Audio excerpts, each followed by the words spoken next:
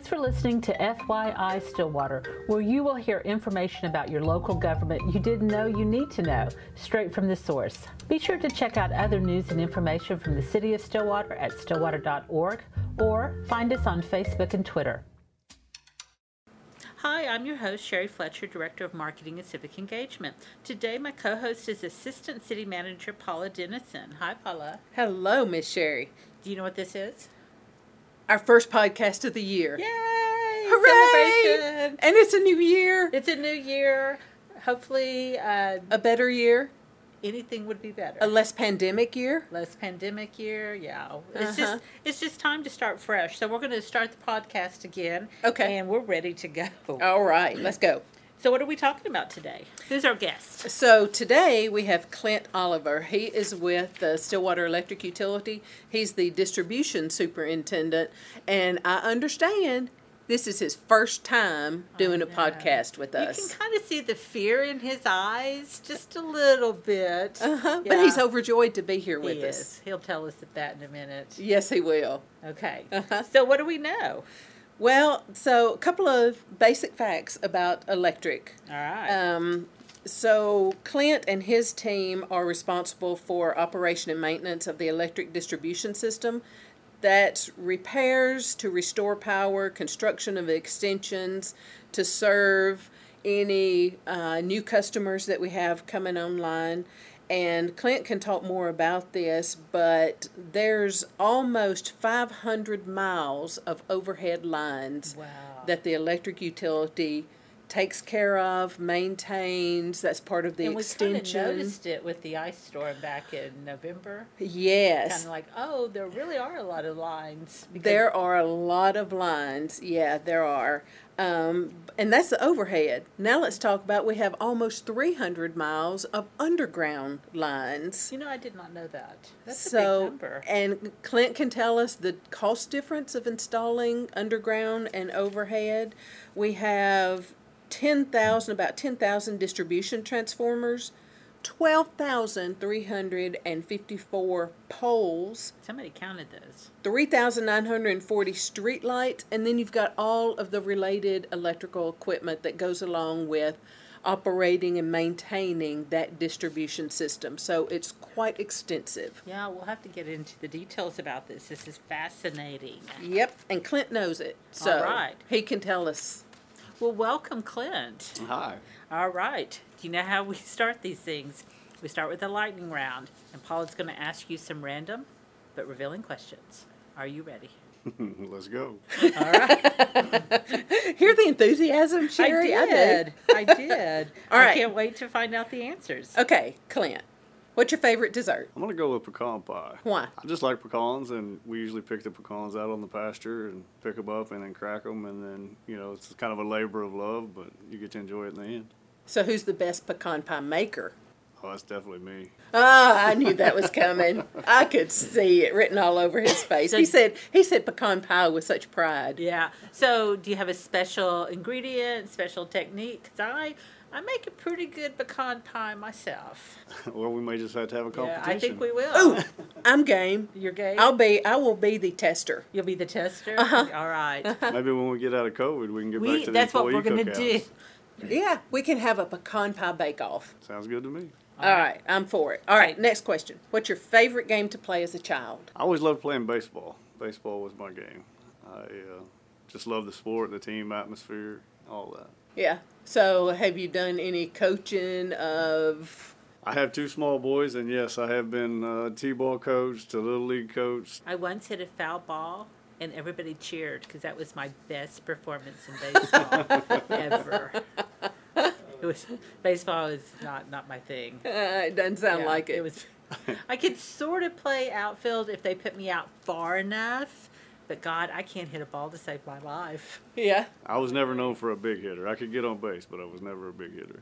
So usually I throw in a question that nobody knows about to our guest. So I'm going to throw one at you. Through COVID, what have you missed doing most of all? What have you not been able to do that you miss doing most of all? That's a pretty easy one for me. I'm a people person, and having some interaction with everybody, this new world that we have between social distancing, mask, and Zoom calls and webinars. I've never been known for being real technical in that area, so it's kind of been a struggle. But just the face-to-face interaction, seeing the smile on somebody's face, just the interaction with people's. Yeah, it is surprising how much just covering someone's mouth changes how you interact with them, because you have to read it differently, or you have to pay attention a little bit better, because I notice I do maybe read what they're saying a little bit. Sometimes maybe I'm not hearing everything, but I can still tell what they're saying.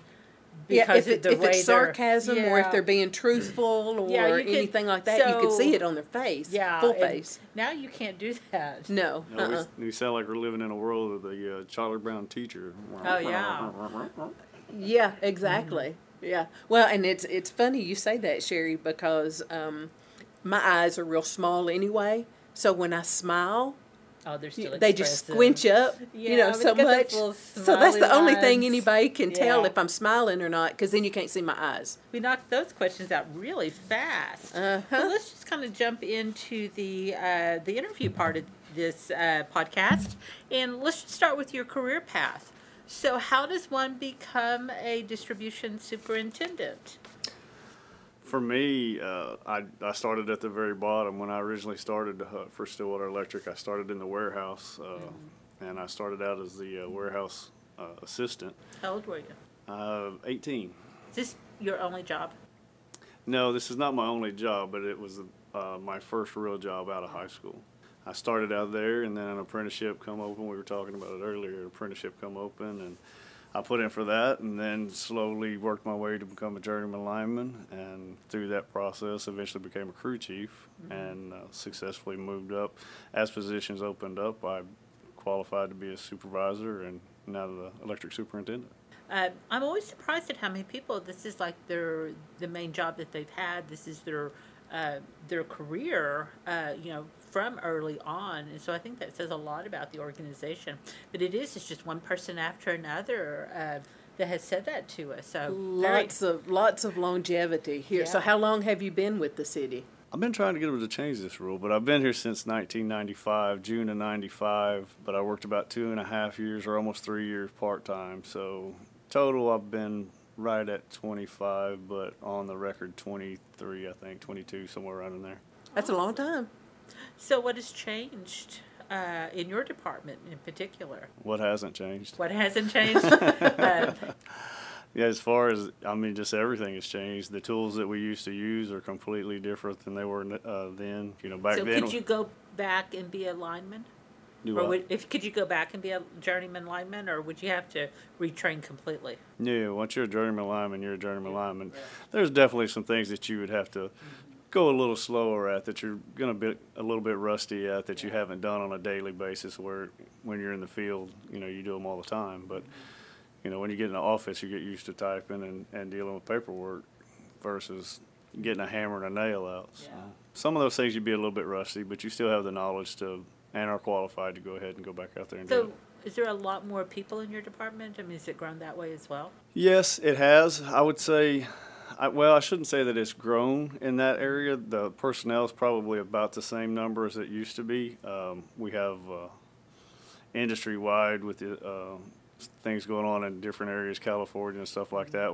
We're some personnel short right now, but we're working on getting those replaced and bringing new people into our team. So what's the biggest challenges you guys face with having all those overhead lines and the underground lines? And so your job is just to make sure that the infrastructure's there to connect the energy from one place to somebody's house?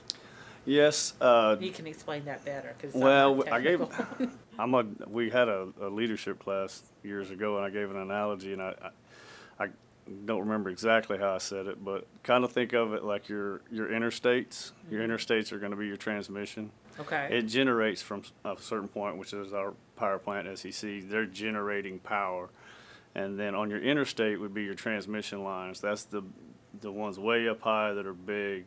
They're going to send that power to a substation. And that substation would be like your highways or your city town. Once it gets into that substation, then we break it down into a lower voltage and spread it out to everybody's houses. So it's kind of the same, but not exactly the same. And we've got substations strategically positioned at different locations throughout the city. Yes, you have to do that for load management. If you had one substation to try to cover everything in the town, it would be unmassively big. You had to deal with things of, voltage loss and stuff like that. So that's why they're placed where they are. 5, 10, 27.3 substations. How many do we have? We have 6 substations. Okay. So when the power goes out, you're the one that goes and takes care of it? I used to be the one that's went and take care of You it. now you just tell somebody it's raining, you go. So how does that work? Just kind of walk me through like a big power outage. What's going on there? Well, our larger outages, like during the ice storm, we have a lot of system automation that will let us know when we have a major problem. With our OMS system, it lets us know, hey, you've got so many customers out, so we start activating more and more crews till we get to full staff. The website where people can go and log in and go actually look. Yes, ma'am. But on a residential small outage, if it was after hours and Paula, your power went out, you'd call the SEC outage number, and then they would report it to the guys, and then the guys would come in, and they'd go out and fix your power, and then go back home. Sounds simple. It sounds simple, but I'm having It doesn't thoughts. work that simply. Yeah. So what challenges do they run into? Because, it's not like they just go and flip a switch, or do they? Sometimes they can just go flip. It's not necessarily a switch. It's what we call a fuse. Okay. We have, during the summertime, it happens far more than it does right now, but we have a lot of issues with squirrels. And they have a bad habit of getting in the wrong spot, and then they usually blow a fuse. Once that fuse is blown, there's no voltage going to the transformer, which doesn't go to the house. So a lot of times we can go out, change that fuse, and fix it and be done. There's any range of things that you may run into on a call. Anything from a breaker issue that's not the utility side, that's the homeowner side, to a bad transformer. And in the event that we have a bad transformer, they have to, go back into the yard, get a new one, call in personnel, go out, take the old one down, put a new one up. So you do a lot of troubleshooting. Definitely. And on that end of it, on the outage side of it, there is a lot of troubleshooting. One question we get a lot, or it's not even a question, it's like comments. Maybe there's a storm event or something, and people are like, I'm waiting for my electric to be turned on, and I see them sitting in a truck. What's going on there? Sometimes we have what we call a lightning stand-down policy, and if it's a thunderstorm and there is lightning in the area, then we will go out on site and we'll wait till maybe that clears up, and then we can get out and do our job safely. A lot of times during those times, we'll go to multiple locations so that we can make notes, at this address, this is the problem, at this address, this is the problem.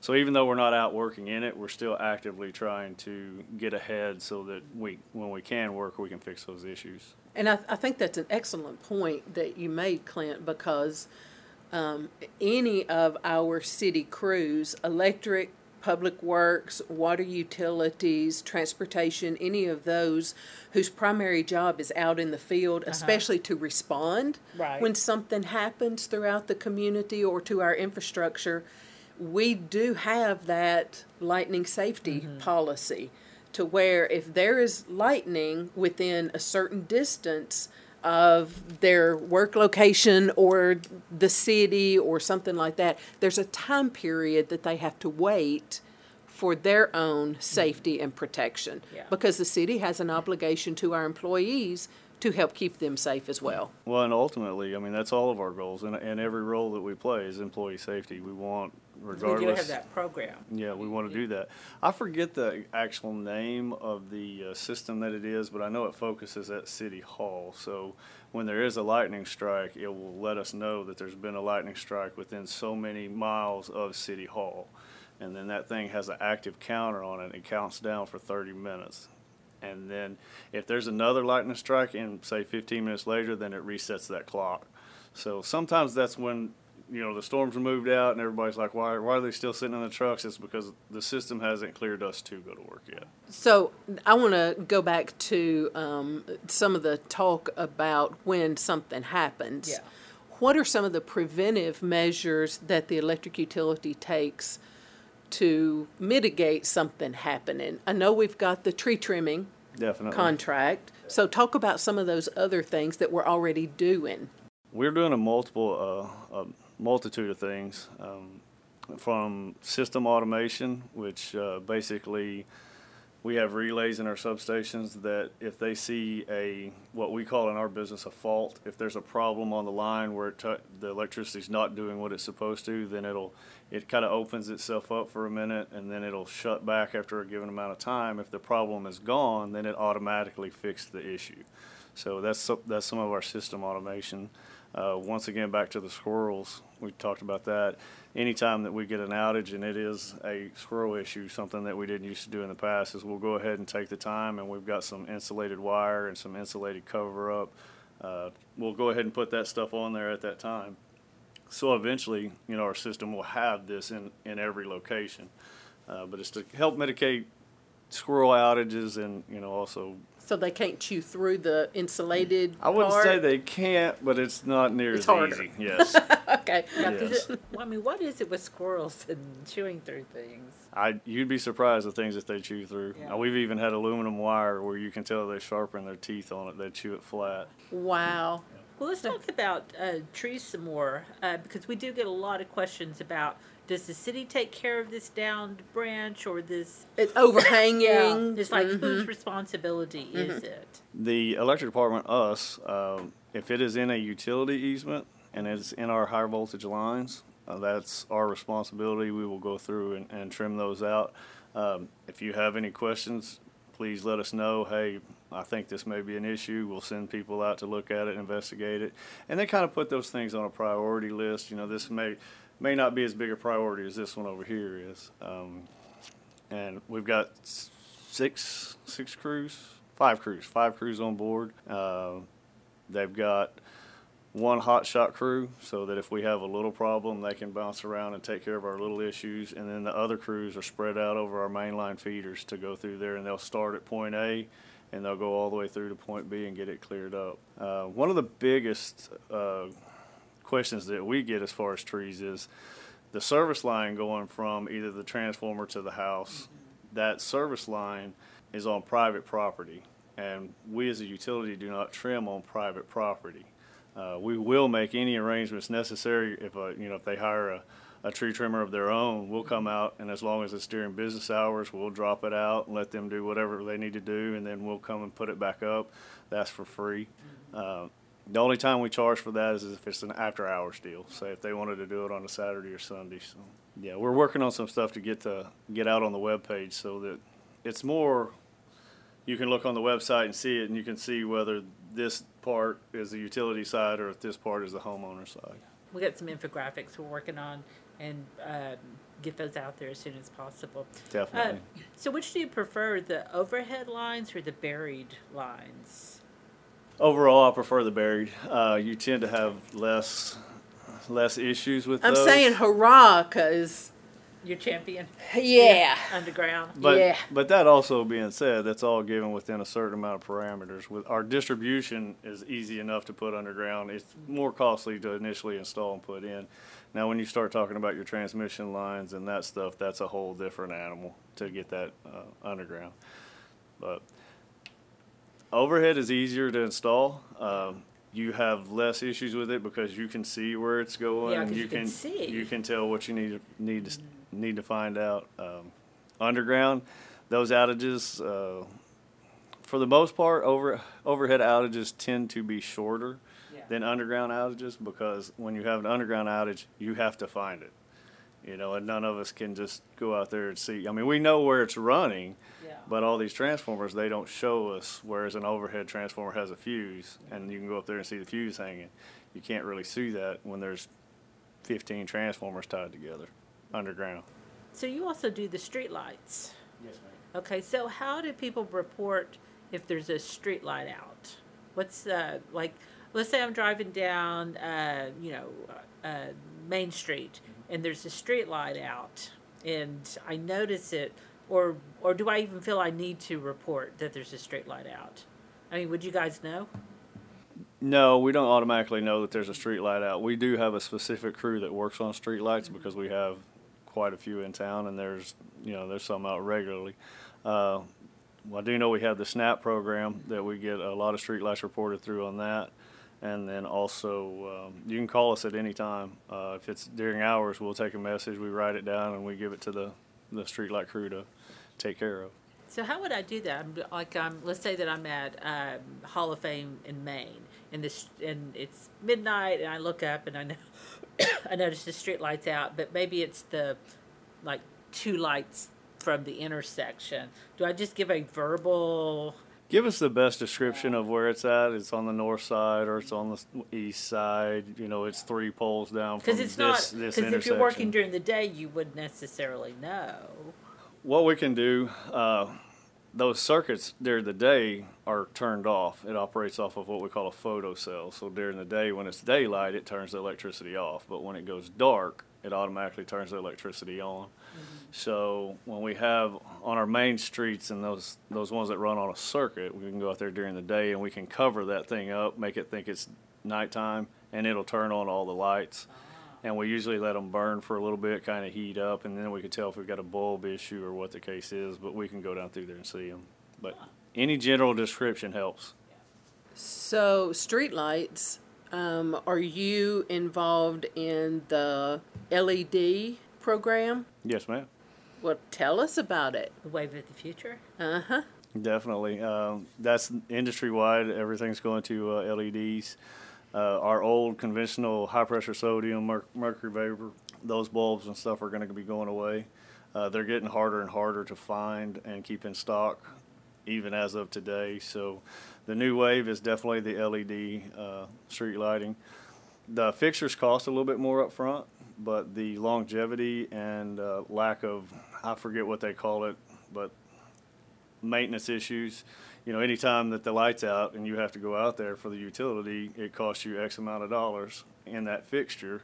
So the less trips you make to that fixture, the less money that fixture costs you, which your LEDs really save on that a lot. And they're a little bit brighter, aren't they? They're supposed to be equivalent, but the biggest thing about the LED versus the high pressure sodium, for sure, the high pressure sodium is that orange color light that you see. Right. That's because of the bulb, and your LEDs are more of a white, clear, a pure light. Yeah. Versus so that. they just seem brighter. They do. They don't have the almost like a tint. Yeah, exactly. Well, And how long is this program? When's it going to start? How long is it going to take to get the whole city done? Do you know? We're first now getting into the process. I believe we're working on an RFQ to maybe kick this off. To give you a start date and an end date, I'd hate to guess. But it'll on that take a right long now. time. Yes, it will not be an overnight thing. Okay. No, it will not. Or even a month, or we're No. talking months. Right. I would say roughly. I hate to guess because it's all going to depend on. because we're going to bring you back and hold you to it. I have no doubt you're bringing me back. Yeah, I've seen the email between you and Lauren. Yeah. All right. Well, thank you so much for being our guest. And like I said, we will have you back. And He'll be more excited next time yeah. because he sees it's not as painful. Everybody's like, oh, I don't know that I want to do this at all. But once I get here, it's not so bad. This is one of those times if we weren't in the middle of a pandemic, I would go like I was getting sick. Yeah. That's funny. All right. Well, like I said, we're going to have you back, Clint, and you're going to tell us more about the LED lights and all the things you do to keep the electric running. And thank you very much. All right. Thank you.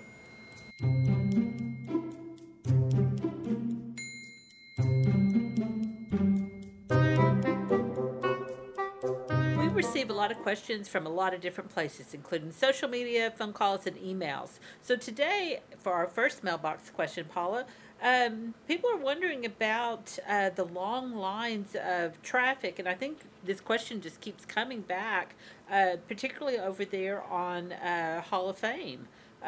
What is the situation there? So there's a retail establishment that is generating a lot of traffic, and the queuing capacity or the ability to get off of the street onto that property so that you can get through the service is less than was anticipated when Yeah. the facility was built. So Right. we're glad that they have a lot of business at this retail establishment. However, it is causing traffic problems on Hall of Fame, and this is between Perkins and Main Street, or Washington, I think is what it's called at the time, maybe Main Street. It's still Maine. It's still Maine there. Okay. So a couple of things are that we have been actually working with the owner of that retail establishment, and they're going to come in. They have made a proposal of how to remedy that stacking or that queuing that's happening on Hall of Fame. And they're going to be working through the next few months to get that remedied. And it has caused a problem. It's caused accidents. Yeah. There's been personal injury. There's been property injury on it. So, from the standpoint of don't stop on Hall of Fame, find somewhere to park Right. that's not on the street, and get out of your vehicle and go in. That's our suggestion to anybody. Causes a fire service Yeah, because there's a fire issue. lane there as well. Yes, there's a fire lane there, and you can get a very expensive ticket if you are stopped or parked in that fire lane. That is good to know. Yes. Well, let's go to question number 2. Does anyone know what's being built next to the gas station in Brahms on the west side of town? I think that's on 6th Street, so 6th Avenue. So the property in front of the old hotel, Okay. that's just past the on queue, Okay. south side of the highway, that is going to be a Starbucks.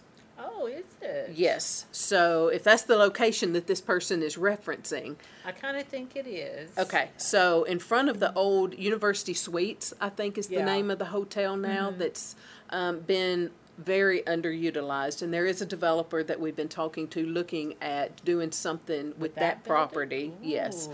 But the vacant piece of property right there between the hotel and the highway, we have a proposal and have issued a building permit for a Starbucks drive-through. It's going to be a different type of service facility than the Starbucks located on Hall of Fame. But it's And- just going to be, I'm sorry. So it's just going to be a drive-through with no seating to go inside. It is actually going to additionally have the inside. It's also going to have a walk-up window. But they're going to do queuing a little differently to where you have 2 lanes on the property, not on the highway, not on Devon Street, but actually on the Starbucks property. You have 2 lanes that you can queue up in. And they have it's a new model for them in their service. Okay. So they've timed it out how long it takes to make your Starbucks coffee, and then how long from the time you order until you get to the window based on what they're making for you. Yeah. And they've changed that some. So it should be quite different and faster service when you get up there to place your order to the time you pick it up. That's just a much-needed service on the west side of town. So I think people on that side of town will be really excited for this. I think they will too, yeah. And they already anticipate that they're going to have lots of additional traffic, more than they've projected, on game day weekends Oh, yeah. and graduation and Mother's Weekend and, the Absolutely. sorority and fraternity rush and, all of those opportunities just from Oklahoma State. Not even counting the rest of the community of Stillwater, the Right. activities that we have and folks coming in for stuff. Awesome. I love it. Well, thanks for our first podcast. Yay! Yay! All right. 2021, here we go. All right. Well, thanks so much, Paula. Thank you, Sherry. Stay tuned for our next podcast. If you have a question for City Hall, email news@stillwater.org, and in the next podcast, we'll answer a few of them. FYI Stillwater is available on our website at stillwater.org, Spotify, and just about anywhere else you enjoy your podcast.